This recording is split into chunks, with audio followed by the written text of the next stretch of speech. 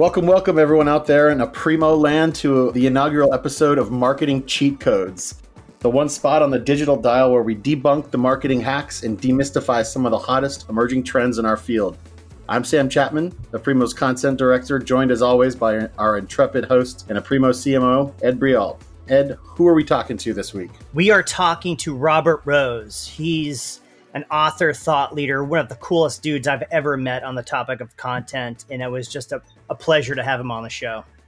Yeah, that's awesome. I'm really excited about this one as a content professional myself. The whole episode is just filled with great lessons for people like me, content strategists, content marketers, and also content creators. But it's also super valuable info for the C-suite on telling your story, your brand with content and operationalizing those inputs and orchestrating that outcome. Absolutely. You know, he's in this session, he talks about some of his cheat codes that some I expected, but then others I was not expecting at all. So I know the audience is really going to like this show. Let's hit him with one or two things for the audience to look out for in this episode. I think some of the expected is building audiences, the purpose of content, productizing content, looking at your content as a product, and merchandising it, etc. And then one of the biggest trends he's seeing right now, supported by his research at the Content Advisory, is that content operations is just taking over organizations more than ever. Awesome. Wise words to live by. Let's get into it, and I'll see you on the flip side. Take it away, Ed. Here we go.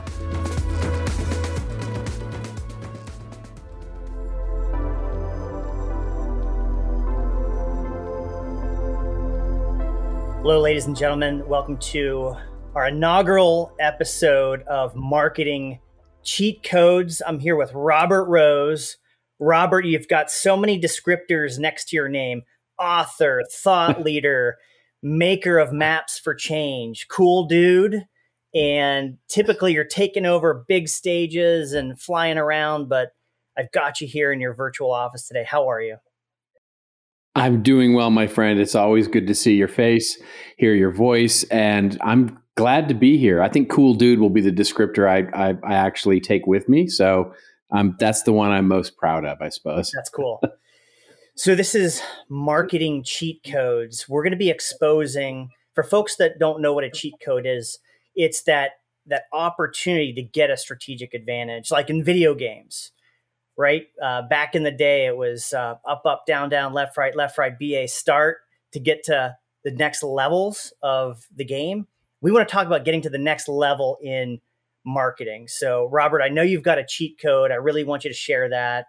But how about video games? Have they ever played a part in your life?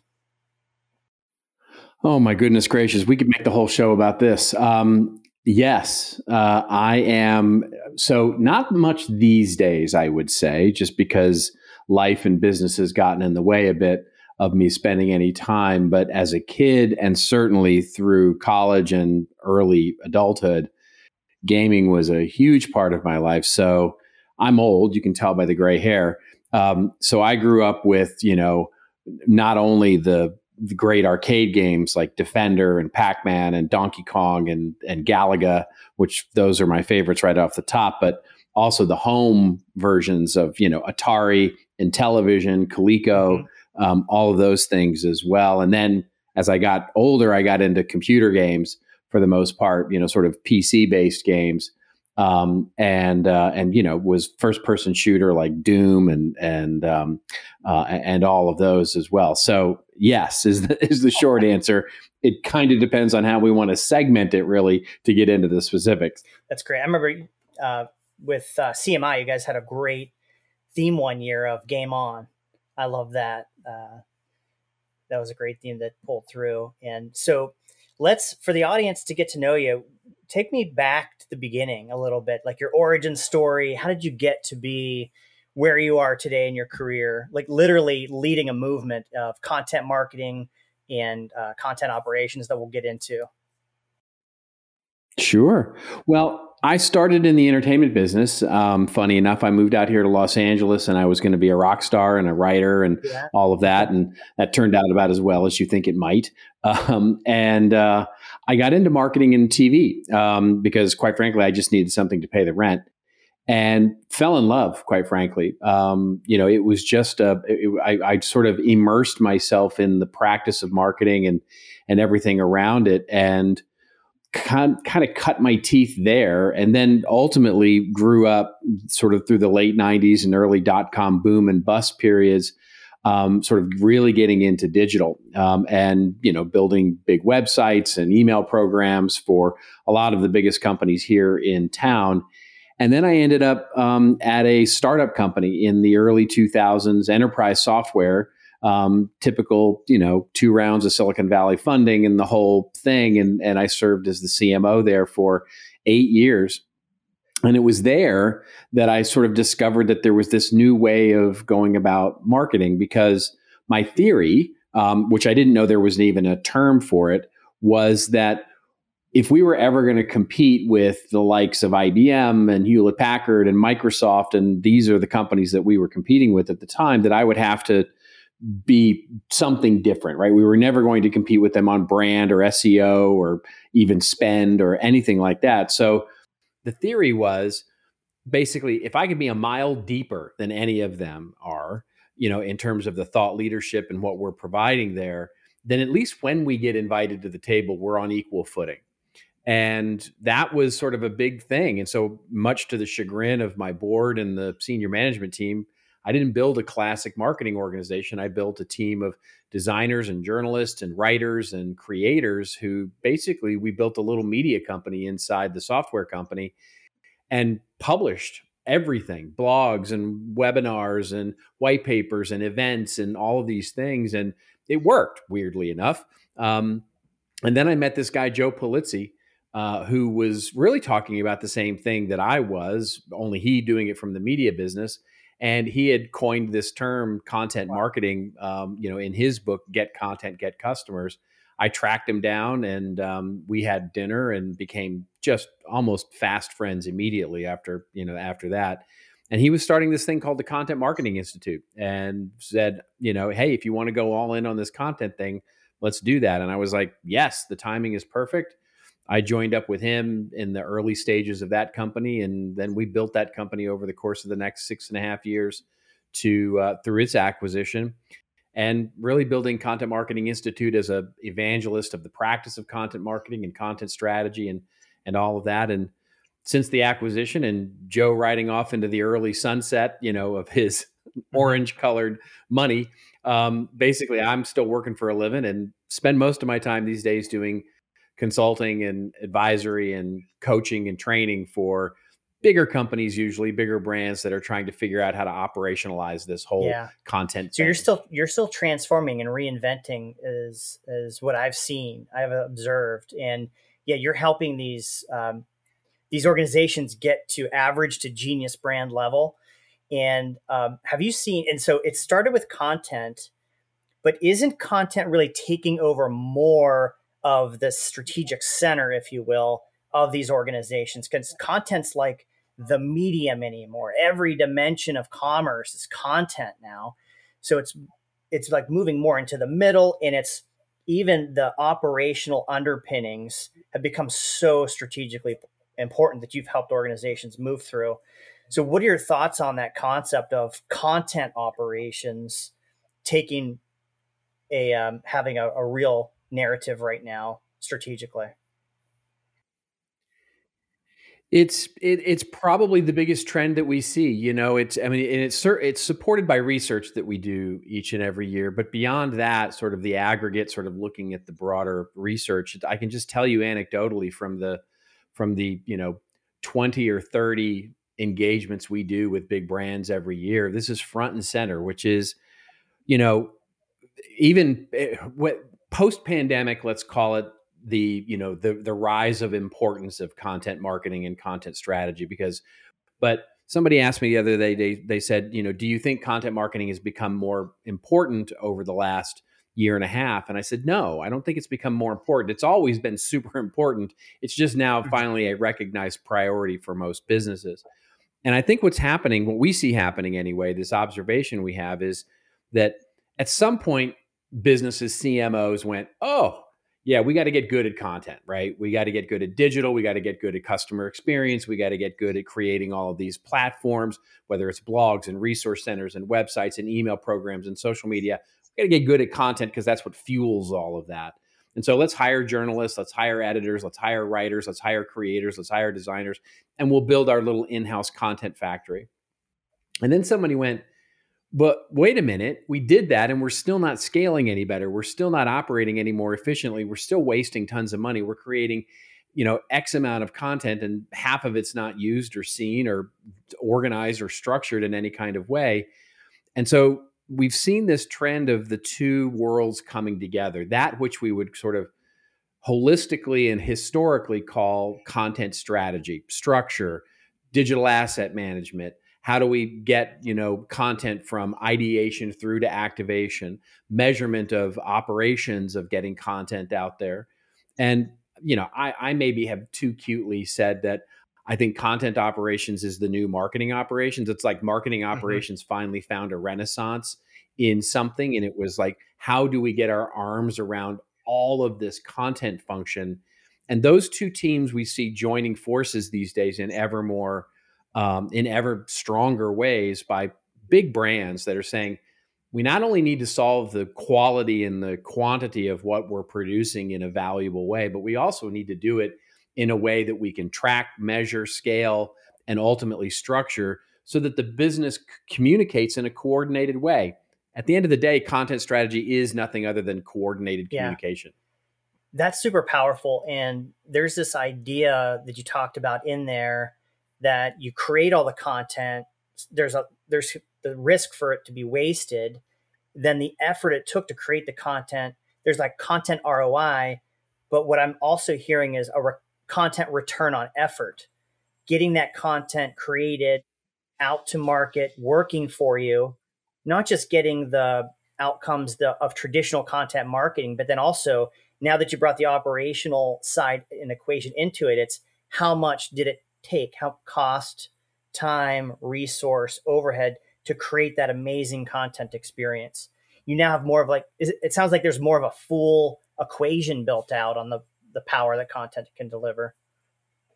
Yeah, it's, it's funny. It's, we spent the early part of the 2000s standing on stage, standing in front of clients, standing in front of anybody who would listen. And for those of us like you and me who have been in this business for a long time, sort of saying, we need to be more like media companies. We need to act more like publishing companies. We need to act more like a media company in the way that we use content.